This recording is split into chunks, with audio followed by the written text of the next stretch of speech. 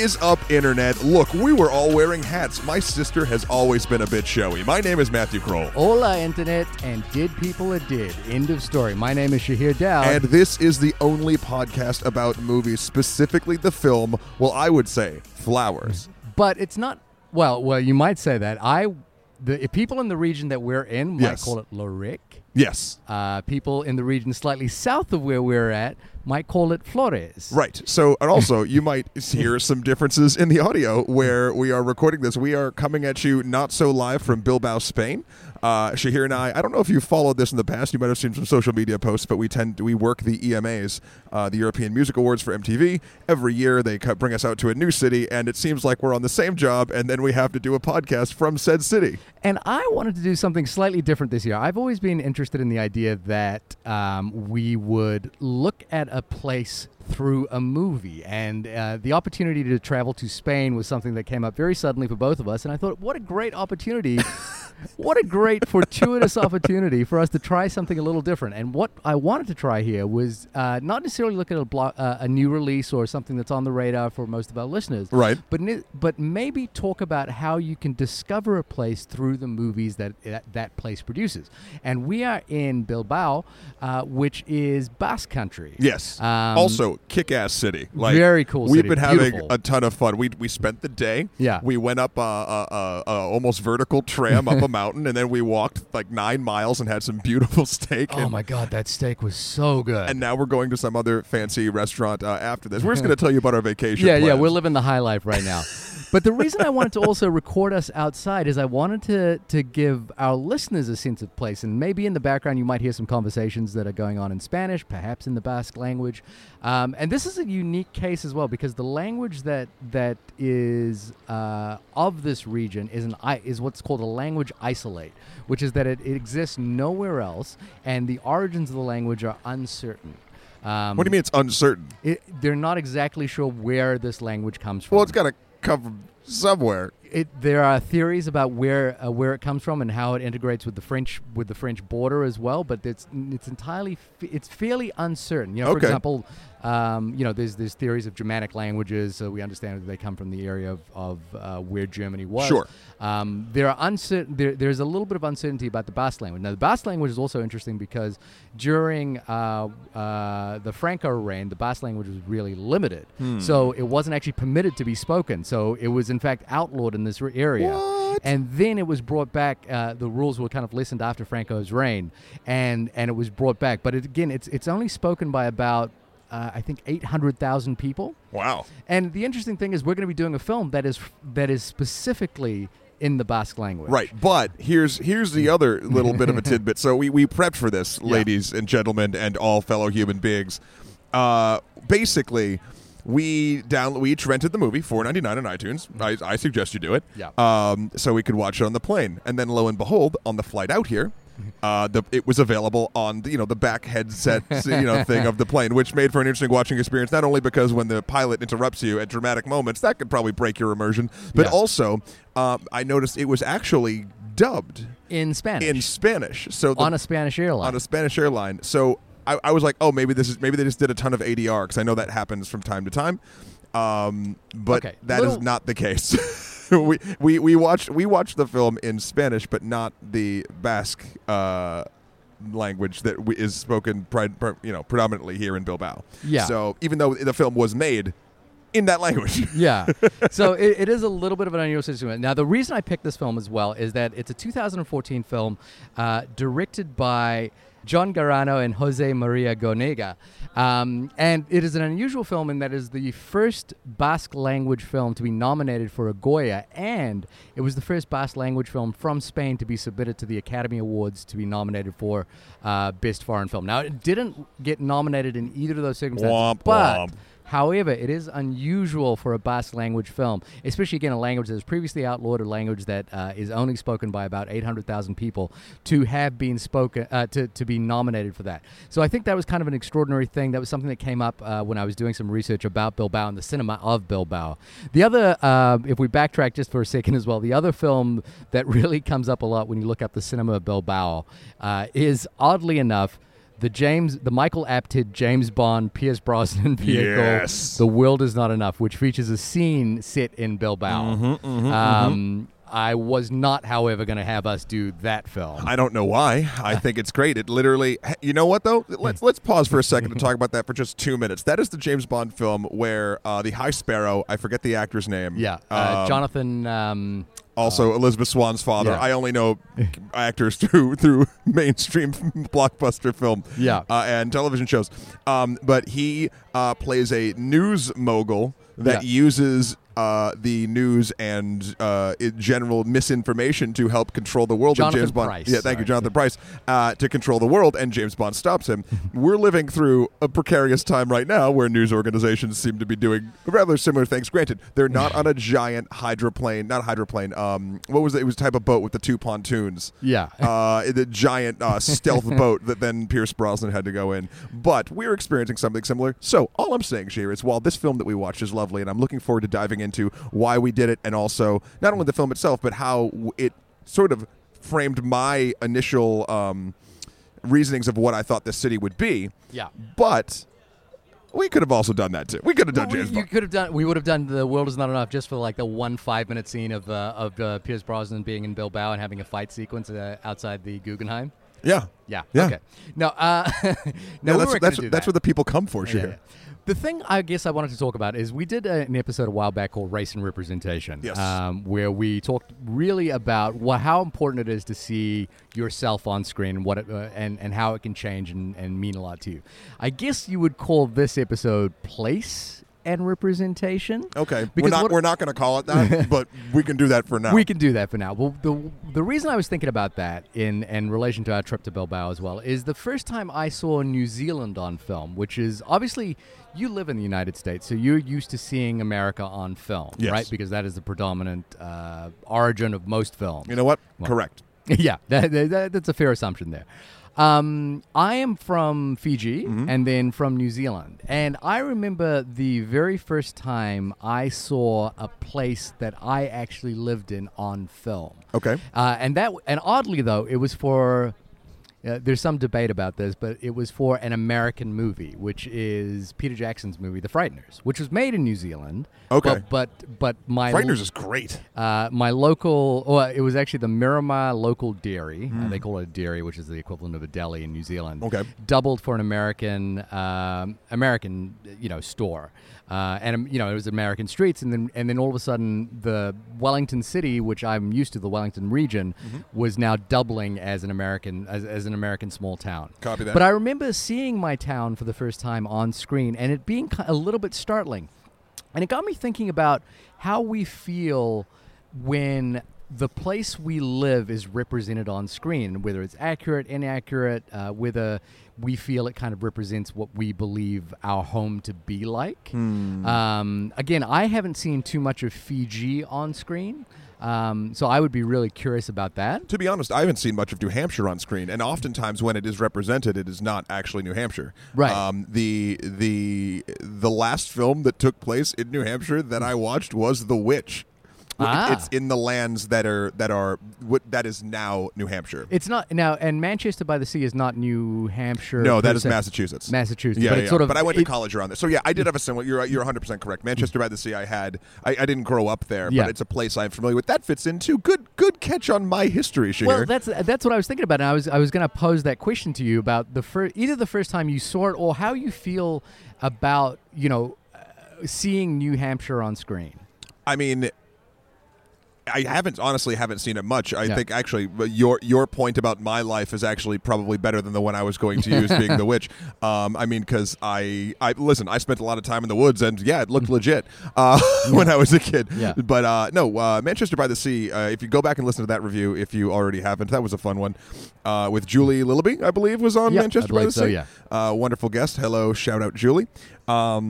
It just felt, and you know what though, this is the interesting thing about that. I think that movie definitely felt like places that I went to college and hung out at. No question. Yeah. Like just the feeling of it. But that feeling honestly came from the people and the actors more than the locations looked familiar, sure. Yeah. But I feel like Manchester by the Sea for a film that is literally the title is describing a place. Yeah.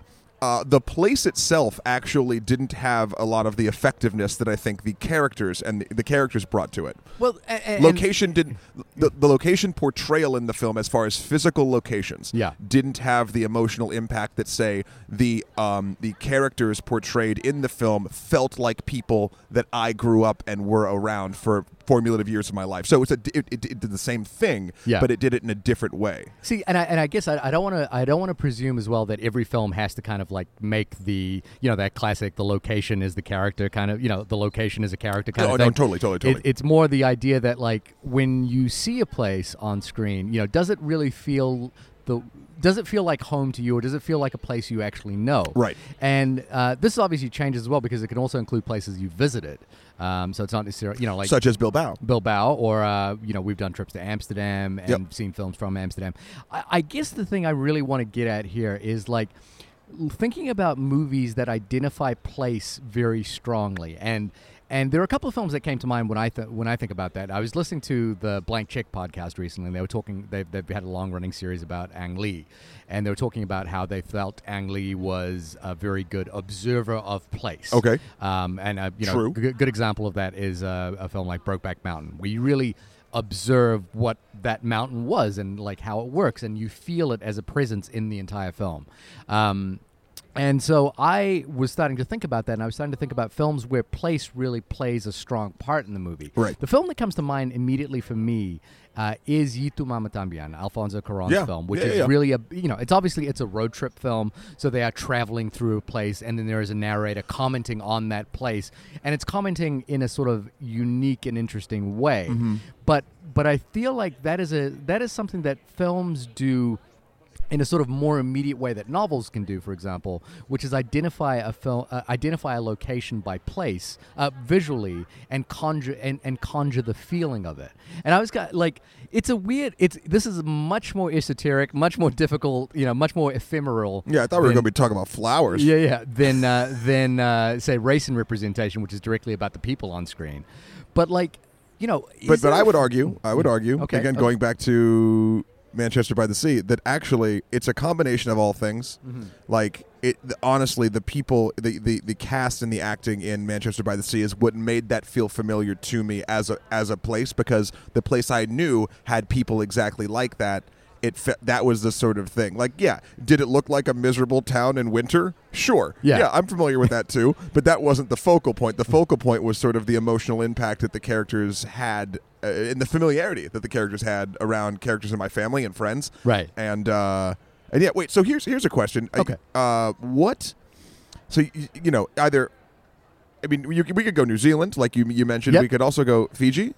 Fiji is where I was born. Yeah. Has there ever been a film that you've seen that's set in Fiji that you're like yes or no? There was a film that was shot in Fiji. Well, first off, I think parts of Castaway, the Tom Hanks movie with where Tom Hanks is stranded on an island, was shot in Fiji. But so did it feel like it? Well, this is the other thing, is the parts of Fiji I lived in weren't like isolated desert islands. Right. But the other thing I remember as well is when I saw the first preview for Lord of the Rings. Okay. The Fellowship of the Rings, and there was like a wide shot, sort of almost silhouette, where you see the Fellowship running across a mountaintop, and you see the cloud lines behind them. And New Zealand's Maori name is Aotearoa, which literally translates to the land of the long white cloud. Oh. And it was really interesting watching that scene, because the cloud formations, I was like, yep, that's New Zealand. That's what New Zealand looks like. Sure. I noticed that I just recently did a trip to Florida, and Florida has like a different sort of types of clouds that you would see often in the sky. And New Zealand is very much like that. Is it garbage? No, it's actually very pretty. You get sort of the like thunderous clouds more often. Yeah, I meant like dark, sinister. Yeah, you get that, but they form and they're sort of the mountain ranges change the way the cloud structure and yada yada. But I remember seeing Lord of the Rings for the first time and seeing that cloud, and I was like, yep, that's New Zealand, all right. Like most of the time, like in Lord of the Rings, for example, it's doubling as Middle Earth or some other place. Right. But the New Zealander looks at it and goes, yep, that's New Zealand. Yep. And I'm yep. Yep. That's if you're I'm catching on. Boba Fett. Yep. Is it Boba Fett's son? Jango No. Fett. Well, it's Boba Fett says it. He says it to Jango Fett. I tell you, that got the biggest laugh in any New Zealand audience. There is a film, I can't remember the name of the film, but the other film that was shot in New Zealand, again, shot in Fiji on an isolated beach, was returned to the Blue Lagoon, I believe. Oh. There is a film called The Something Turtle. I've forgotten what it is. Ah, yes. The Something Turtle. Something Turtle. The Something Turtle. Might have been the Red Turtle. Or something It could like be. that. Yes, if you do know what that title is, you can write email us us in at onlymoviepodcast@gmail.com. Also at Twitter at onlymoviepod if you know that, or if you just like to talk about films in general that you can relate to the place and that you feel you either know or represented a movie in an incredibly different light than you're used to, especially if you're from that place. Yeah, exactly. I'd love to hear some stories about that because it's interesting. And even going back to the film that we're going to be talking about today, even though we will be meandering back and forth through this conversation, I really enjoyed seeing this film because while it didn't take place predominantly in Bilbao, it definitely. I mean, we've been here 4 days. So we don't really have a clear huge sense of thing. space, yeah. But we've done a lot of walking around, and there is a general feeling to not let's sort of break it down a little bit. First of all, the geography is very it's very mountainy here, very large hills sort of things rolling through. In the film itself, a lot of the stuff in this movie, for instance, takes place on roads that have big tunnels through them and toll booths and the structures of the buildings that they go in and out of all feel very like the architecture feels similar. So the landscape definitely did not feel like obviously America or anywhere else in the country or in the world, but just sort of like the imagery that I saw, like especially on like the wides that were just sort of sitting there for a bit. Yeah, it was always a winding road, a beautiful green mountain, and probably part of a tunnel. Right. And that's a lot of what I've seen around here, which is it's amazing how those three very simple things can look so amazing when A, well kept, and B, placed in aesthetically pleasing places. Yeah, it's interesting to kind of get a sense of a place before you arrive there and kind of have that sense of that place validated by your actual reaction to the place than what you saw. So the other side of this coin, though, is for example, the people of Fargo, North Dakota, who've infamously now been associated with a movie. The people of South Park, Illinois. Yeah, exactly. Who have now been infamously associated with a certain film that kind of depicts their landscape in a certain way, and also the way their people operate in a certain way. But so the broader section the broader idea here isn't just the place, but also the way people are and the way the language works and the way basically, like you said before, place doesn't encapsulate just the location. Sure. It's actually just the sort of sense of where we are in the world that is different and unique to where other places are in the world. A couple of other films that came to mind, again, for me, What We Do in the Shadows, Taika Waititi's film about hilarious vampires, is set in Wellington City, and it's the Wellington City that I knew going to university. It is exactly that Wellington City. Yep. It's like dirty apartments, terrible flatmates.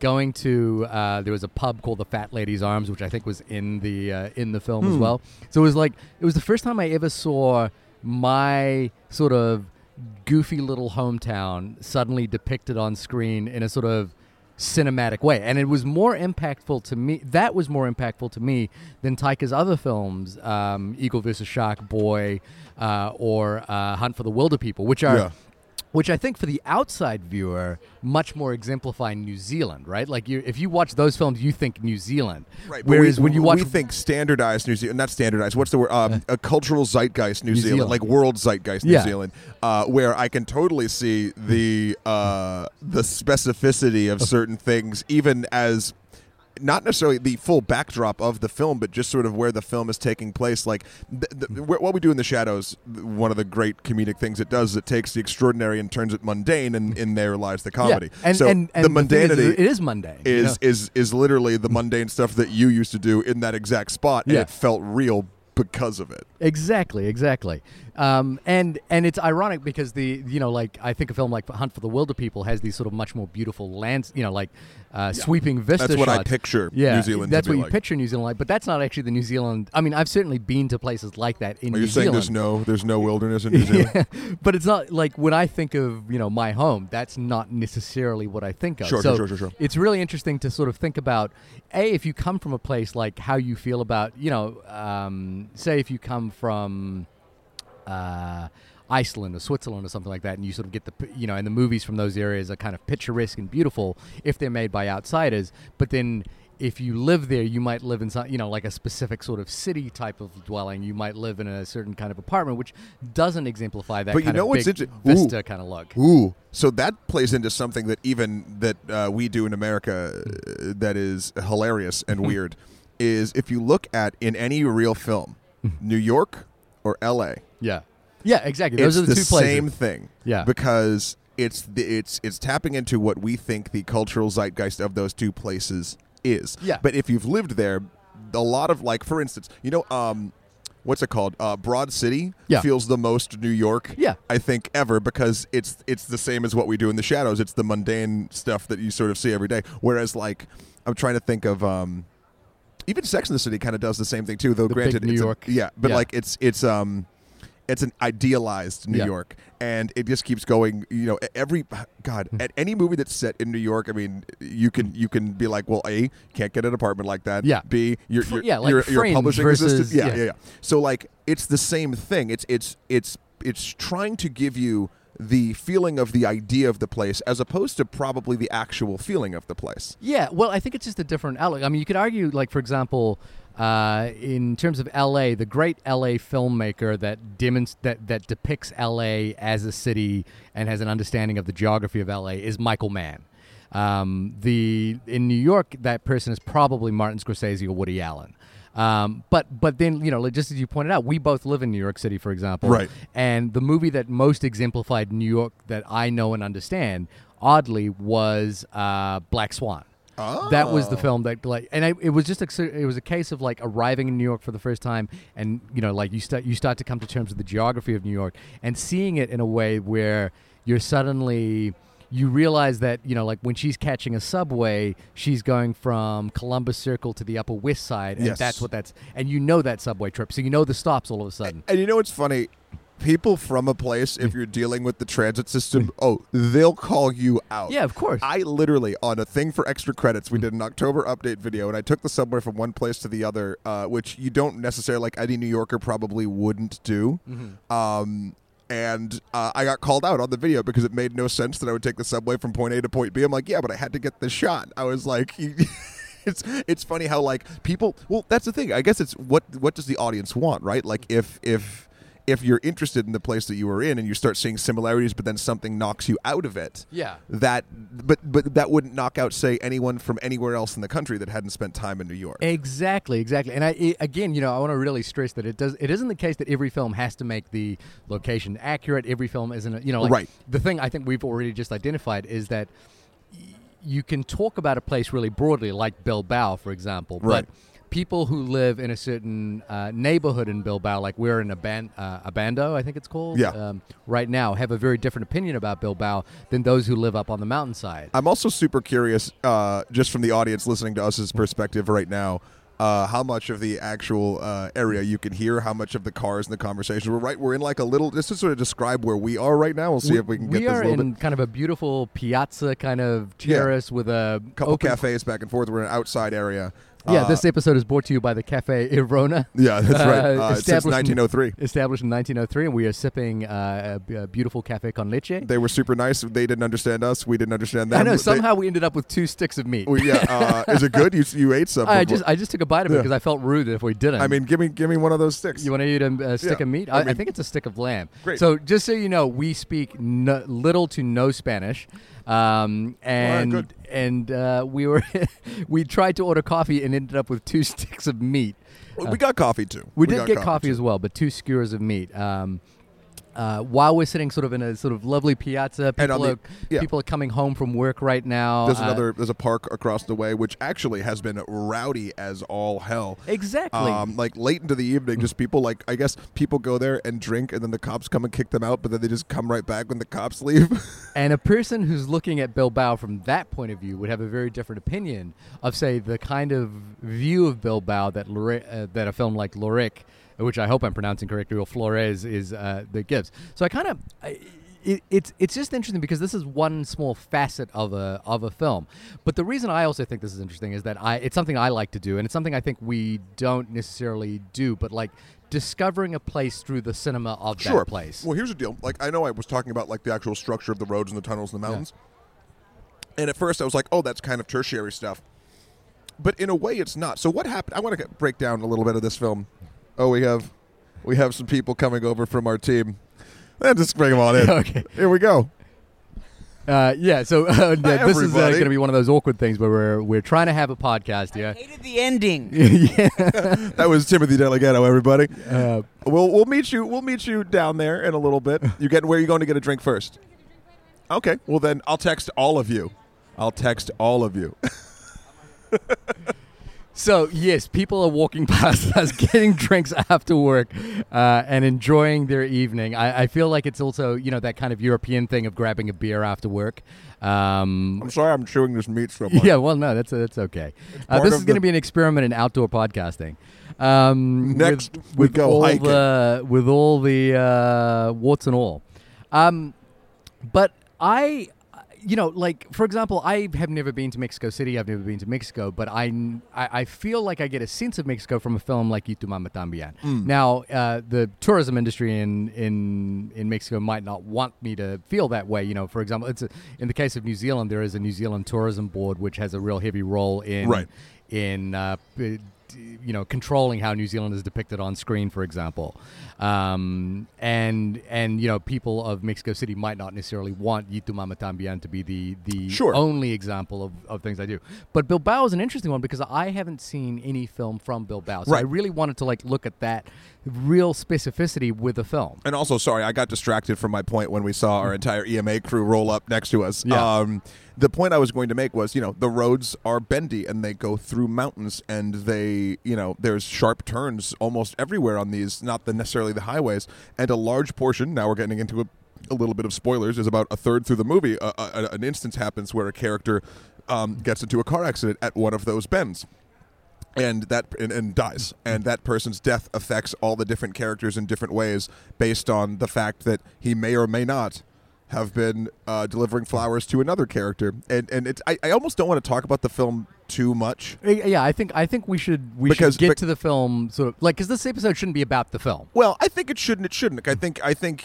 Anyway, we're gonna like I said, meander in and out. But I don't want to dissect a lot of it, because I think what the interesting thing would be is for our listeners to watch this film and see if they think they have a good idea of Bilbao, or, for instance, if they've been here and they've seen it. Yeah. I think that would be a really interesting thing. I mean, The other example that I have had of this in my life was I visited Tokyo once, and this is not a film related experience, but I visited Tokyo. Great podcast work. Yeah, I visited Tokyo, and I was reading Murakami's book Norwegian Wood, and the sort of amazing thing happened where. In the book, they were describing pulling up to, I think, Shibuya train station, and I happened to be pulling up to Shibuya train station just as I was reading that part. And so I had this sort of amazing experience of feeling like I was immersing myself in the environment through a book as I was there at the same time. And that was kind of a really unique experience. So I'm really curious for our listeners, thinking about either the places, as you asked before, the places they're from, and how it's being depicted on screen, whether they agree with it or disagree with it, or whether they feel differently about it. And also, the places that they've discovered through film. Like, Sure. for example, a country I've always wanted to visit is Vietnam. And that is because of one movie, and that's a movie called Three Seasons by Tony Bui. It's not Apocalypse Now? No, it's not Apocalypse Now. Wow, This okay. this movie, Three Seasons, depicts Vietnam in the most unbelievably beautiful way. Where, like, just because of that movie, Vietnam is on my bucket list of where I want to go in the world. It's actually interesting. I just had some friends come back from Vietnam, Yeah. and they hated it. Right. They Well, hated it maybe so they. much. It Maybe would they be could have gone to a interesting. different spot. They should see this film. And then maybe, Yeah, and see yeah. and just see how they felt about it in relation to that. I mean, are there places that you want to travel to because Tokyo, of film? Japan and Tokyo. Yeah. There's been, multiple movies have sort of taken place there. Actually, you know what's weird? And it's totally working. Like Seoul and like all this stuff in South Korea. Yeah. Like with the tie-ins with the Marvel films and stuff like Okay. that. Like I see the cities, so I was like, that place looks places cool. that get destroyed?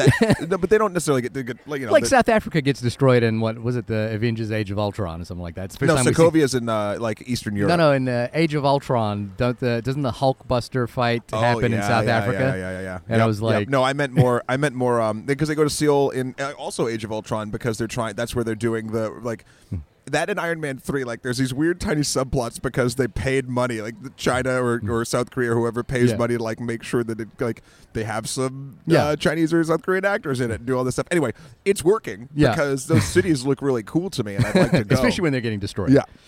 Are there other places, like, just based off movies that you want? Like, I think one of the ones that's always beautiful to me is Greece. Greece always looks incredible on film.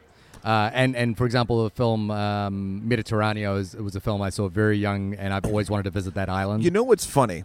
Call Me by Your Name and the trilogy of the works of the Italian Luca Guadagnino. 80s vacation films. Yeah.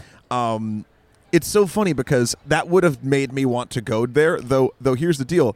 I've done a lot of traveling in Italy, and I've done that sort of thing before, and that's another example of like how a place sort of feel like that's a very like rich person lackadaisical sort of thing. But when you're on vacation, hopefully you're going to relax. You're not too stressed out about money. And so when I've been and I've gone to these places that are like very. I feel like vacationing in Italy in particular, and at least the places that I've been, has been very like. Almost familial in the way like I meet people and it's crazy how like personable they are as opposed to like if I go anywhere in the US like that doesn't quite happen as quickly.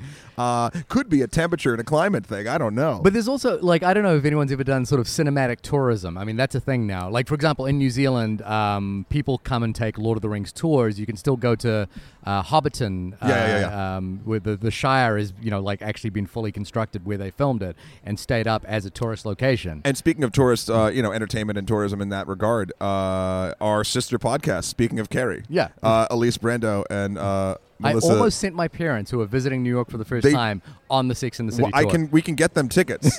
Like if they want to go, they can go. Although they bring you to a sex shop and they do a couple other things. Hey, man, my parents are retired. Like got a lot of time on their hands. Rock and roll. But I mean, their whole jobs, they're Sex and the City tour bus guides. Yeah.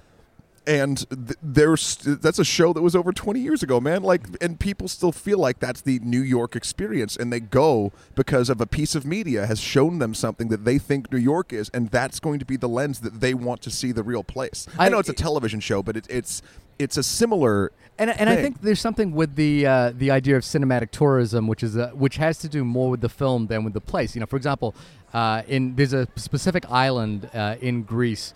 A specific Greek island that was in the film Mediterraneo, which I saw Mediterraneo I think when I was 13 or 14 years old, and I've always wanted to go to that island. But that's that's like 20 odd years ago now. You should talk to my landlord. He knows everything about Greece.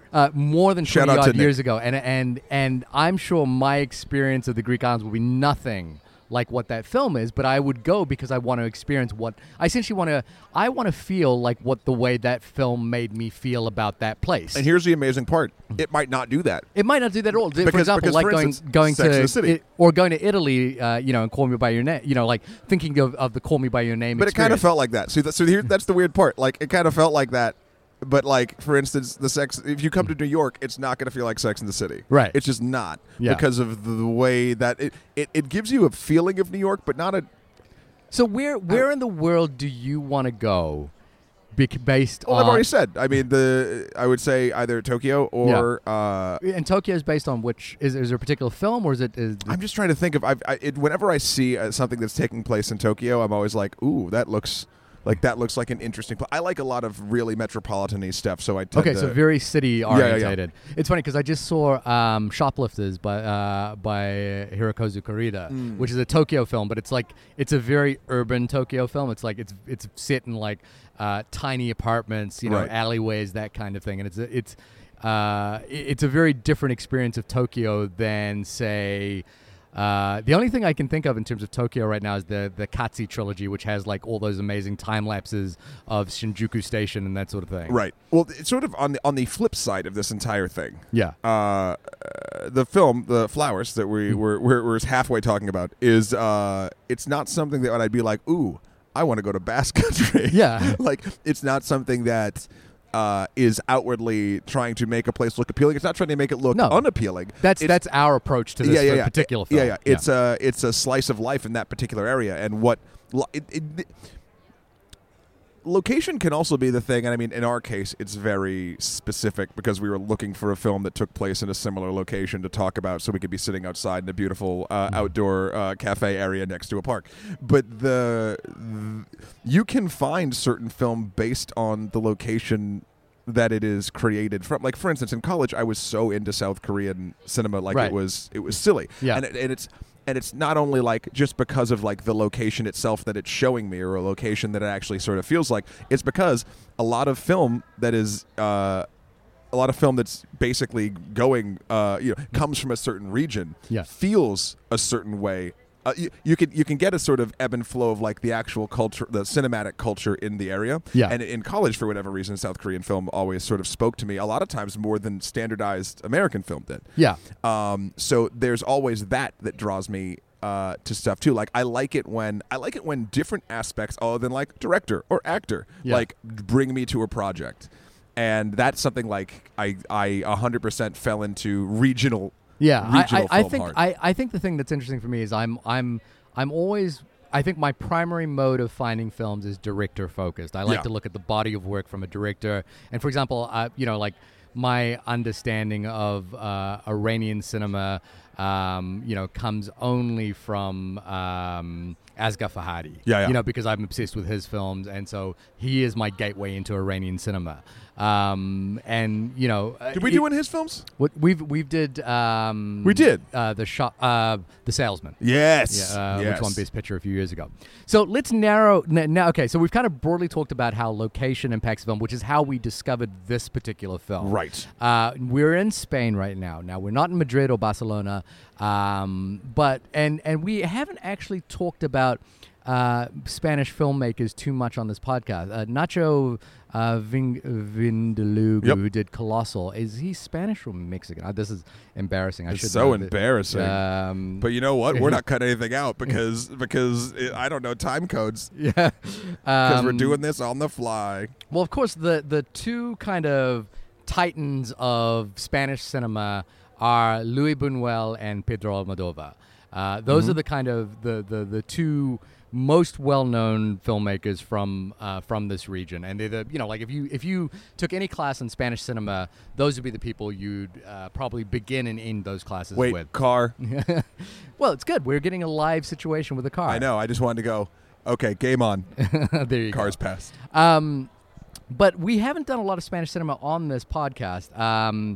The only other person that we didn't actually do his film, but the other as far as Spanish cinema today is going is J.A. Bayona, who recently directed the latest Jurassic Park film, the Jurassic World film. So there is obviously some exports from Spanish cinema that are making their way into Hollywood. Sure. I think Alex de Iglesias he's made one English film. But so this is essentially our first Spanish film, and now we're getting really specific because we're doing a film that is specific to the region we're in. Yes. And that was basically our only criteria for choosing this film. So that's a difficult question, and it's because well, we it's were not going our to only criteria, Shahir, because you chose it because it was not The World Is Not Enough. Exactly. There, we're just throwing that out there. Okay, so my only criteria was it wasn't The World Is Not Enough. And that it took place here. So there are two every criteria. film that isn't The World Is Not Enough could have been in that list. If it was from here, yes. Yeah, okay. Now, this is a film that kind of, the IMDb plots, do you want me to do the IMDb plots? I mean, you have the laptop. This is listen, we're out of the stage here. We can go crazy.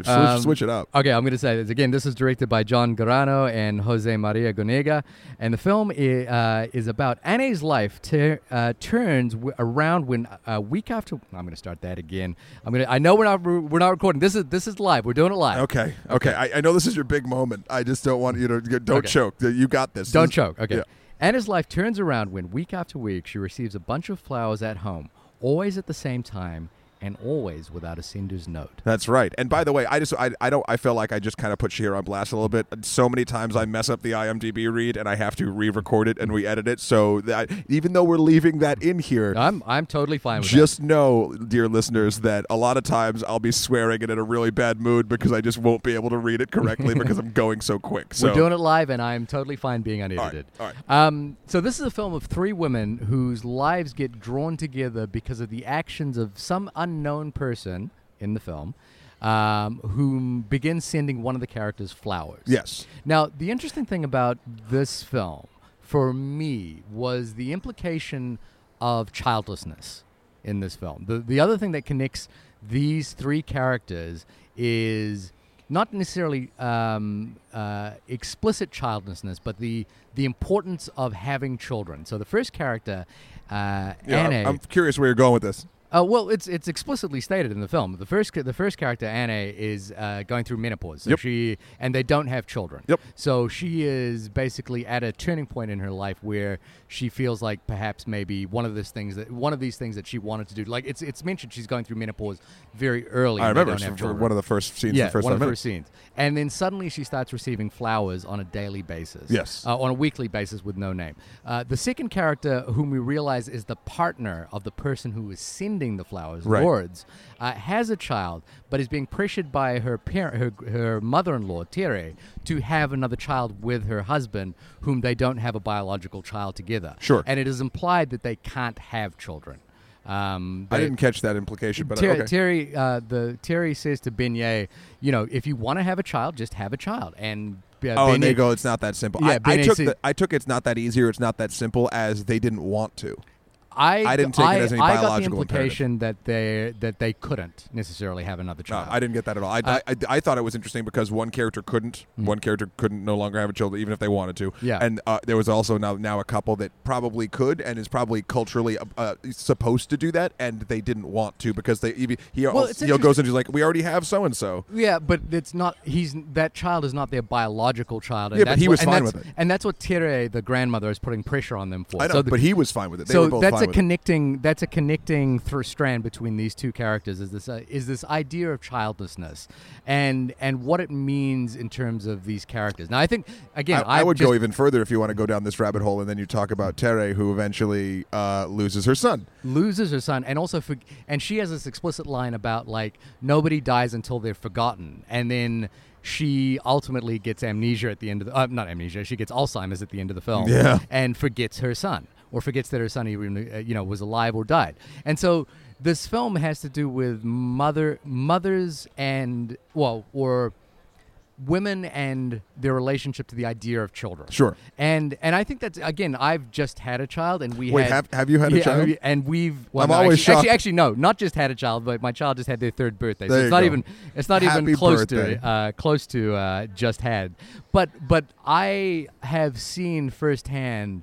And I'm sure every woman has seen this, the pressure that comes when you reach a certain age to have children because of the biological clock. You've seen secondhand. Okay. I've seen the pressure firsthand. I haven't experienced the pressure myself. Okay. Yeah. So I've seen that pressure kind of applied, and how difficult and painful it can be, and how profound that can be.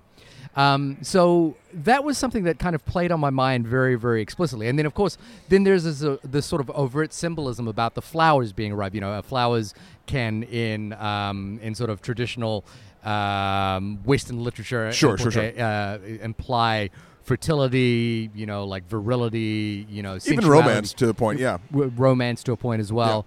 And so basically, if you took it on a metaphorical level, this is a woman who is basically, learned that she will never have children Sure. at this stage, and then receives this sort of symbol of fertility or virility or sensuality or somehow way you want to read it. I mean, I read it on a daily basis, and it makes her feel I read it as alive. romantic. It makes her. It gives her a heightened sense where something was lost and now something is gained. And then her husband is kind of a doof, even though he makes a point by the. There's something interesting about characters that, like, you see them being cruel to, maybe even cruel, not like physically cruel, negligent of his partner, right? Yeah. And you're like, oh, that guy's a dick. But then, like, there's a line or two that, like, makes you sympathetic to him because he's like, who stopped talking to who? And now that's a piece of information that we didn't have in the film. Like, it never gave us. So then we're like, oh, well, was there something else? Like, that's not really the crux of what this movie's doing. I just find that always interesting as a narrative choice when you're, like, going to try to pivot an opinion of a character based on an outside of the film action. Yeah. And I don't know how well that works. I didn't think he was being a dick. Like, I understood. Oh, he was being a dick. No, I actually. So, I think I understood the way he was feeling about this. Like, someone is sending his wife flowers on a weekly basis. I'm not talking about that. I'm not talking about that. And he's feeling weird about it. Yeah, and you can totally feel weird about that. That's not the part about him being a dick. The part about being him a dick is she would try to talk to him and he wouldn't speak, and he'd be like, "Yup," and he'd go and sit down in front of the TV every single time he came home. And there was never, and that sort of exacerbated her excitement about the flowers, because here's a man who's supposed to be the most important man in her life, maybe next to her father or whatever, and that who's ignoring her completely. And then there's some random person, assuming a romantic partner or something like that, that is sending flowers to her, because even though there's no note, but like she wanted to believe that it was because someone was thinking about her. Right. Like, I think he was negligent and kind of a dick. It's the weird. flowers thing, him getting upset about that is an understandable thing, because there's in this specific situation, outside of how Annie is feeling, it's kind of creepy. If you keep at first it's like, ooh, maybe got here by mistake. In any other context, you could read this in a million ways. This could be the beginning of a horror movie. This could be the beginning of Tyler Perry's Position or something like that. You know what I mean?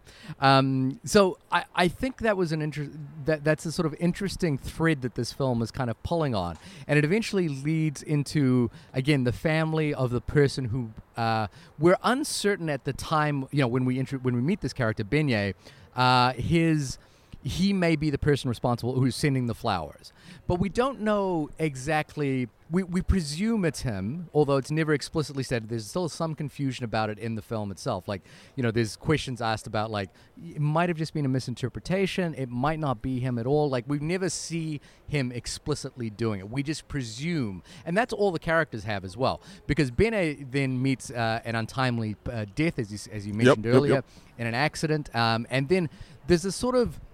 This film has that kind of intertwining storylines around one central focal point. That's something like Inarritu's film Amores Perros, or 21 Grams kind of does as well. It's like it's all these characters are sort of circulate around each other based on this one single action, and that is the sending of flowers on a weekly basis. But the interesting thing here is that the sending of flowers is never fully resolved. No. Again, I think we presume that Beignet did it, but it basically sets off a chain of events which are not entirely consequential. It's like, it's not because he sent flowers that he died and then this happened to him. Right. But it sets off a chain of events that are thematically tied together. So he dies, but then he passes his body. He agrees, almost controversially, to pass his body on to medical testing. Right. Yeah, and so, and in a way, he basically allows his body to become, a tool for other people.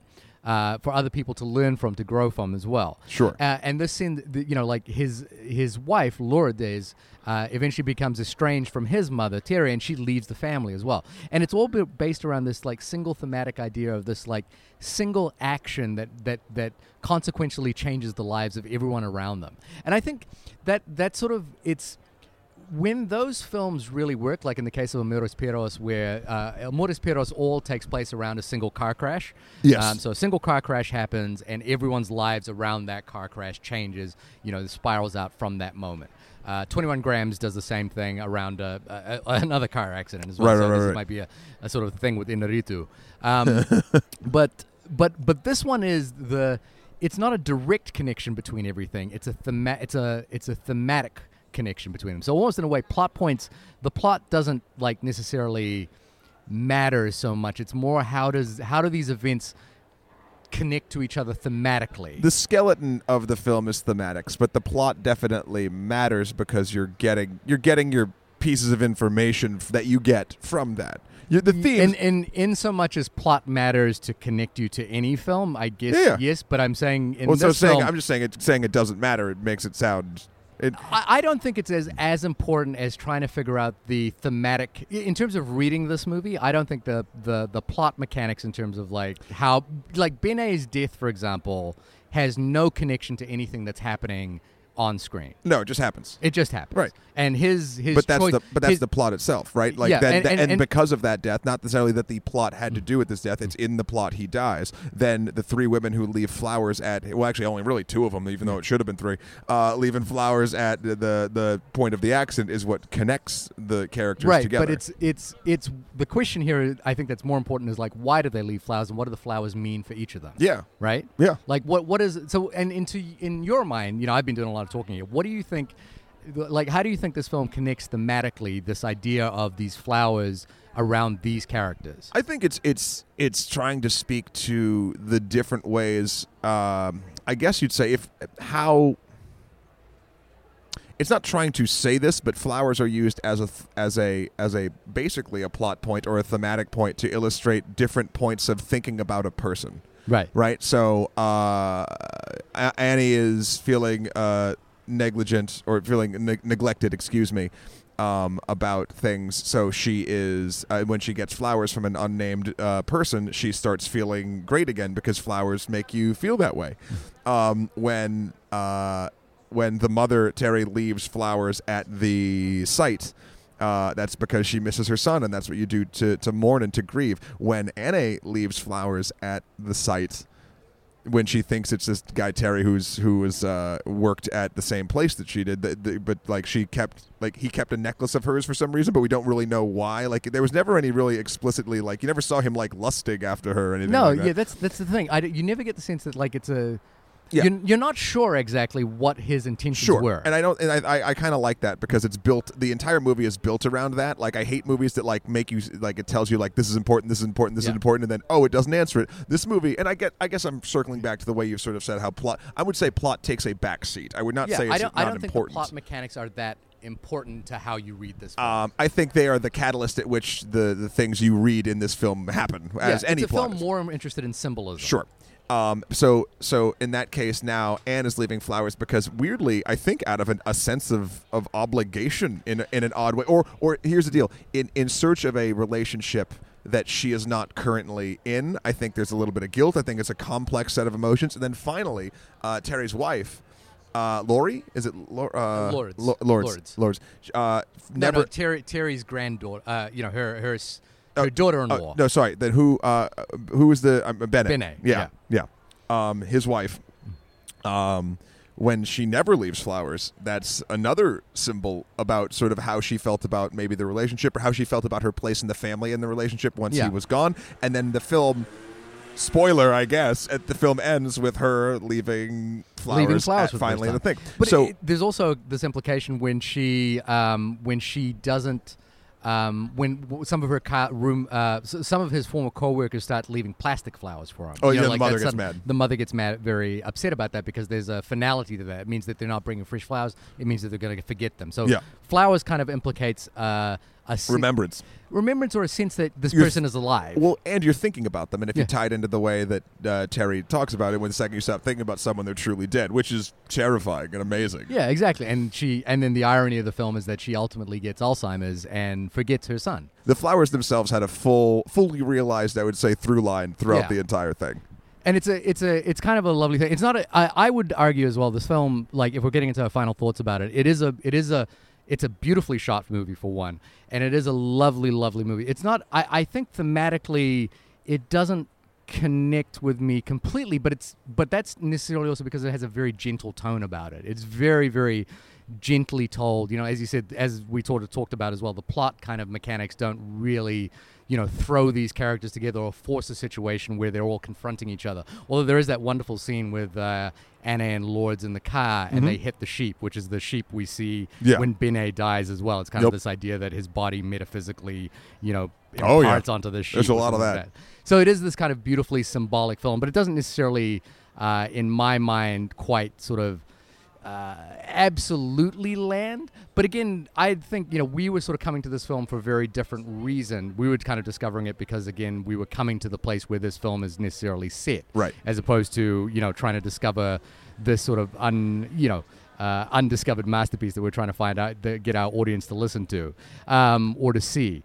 But I think, it is a really fascinating film. I'm very curious if we have any listeners from Bilbao who may have seen this film, or any Spanish listeners. I know we have Spanish listeners that that listen into us who may have seen this movie and may have some different thoughts from it. So they can write us in at onlymoviepodcast@gmail.com or hit us up on Twitter at onlymoviepod. Yes. I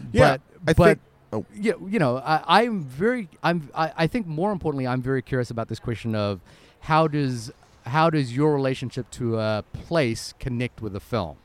Right, and we can sort of wrap that up after I give my final stuff on this film in particular. I was super psyched to do it because I think, like we even talked about beforehand, places can affect the way we experience either both the place and the cinema, depending on what we see first in a lot of cool ways. And this movie prepped me, I think, for a lot of sort of like the general feeling and tone of, I will say, the landscape, not necessarily this particular city that we're in, but again, it didn't take place in the city. The city wasn't like an important part of this particular story. It does kind of resemble the landscape we've seen, right? Yeah, just from walking around. And it gave me sort of a tonal thing. It actually was a great sort of primer for being here in a weird way. Again, not in this particular part of this particular city, but in Basque Country, like how the pacing of life sort of feels. And I think this movie, even beyond that, is a very interesting take on very simple, real human emotions, and I enjoyed it a lot. I think anyone should sort of reach out and reach out across the internet to iTunes or whatever your streaming service you love, and rent it and check it out yourself, because there's a lot of really cool, interesting human elements to this. Not only just from a locational standpoint, but from a human experience and dealing with death and dealing with even this was my final thing. Some of the most fascinating stories are stories that you don't know the end to, as long as it's presented in a way that the end, like finding out the end, isn't the most important thing in the story. And this is one of those things. Yeah, you never find out where the flowers came from. You just know that due to the flowers being delivered to Annie, then that these three women's lives were changed forever. Ultimately changed. And I think that's super cool. So I think you should check it out. I think the only thing there is that we're not suggesting as well that this is a masterpiece that you need to go discover. None of us said that. Yeah, I think it's just interesting. It's an interesting film because we had to discover this place, and I think it's an interesting film beyond that. I think I'm thankful that we were coming here. You found this film, and then I got to see it. It would have never been on my radar. Yeah, we would never have discovered this film otherwise, right? Yeah, and that's an interesting thing. It makes you kind of think about the fact that there are millions of movies all over the place about specific little things that we will never see, but that's what the great thing that travel has the ability to do. Yeah, and then we'll get to all of them each week. We'll get to every film. We'll find a film from every small From part of every part of the, we will have to download our brains to do that once we're old and they don't work anymore. So this has been the only outdoor podcast about flowers in Bilbao. Yeah.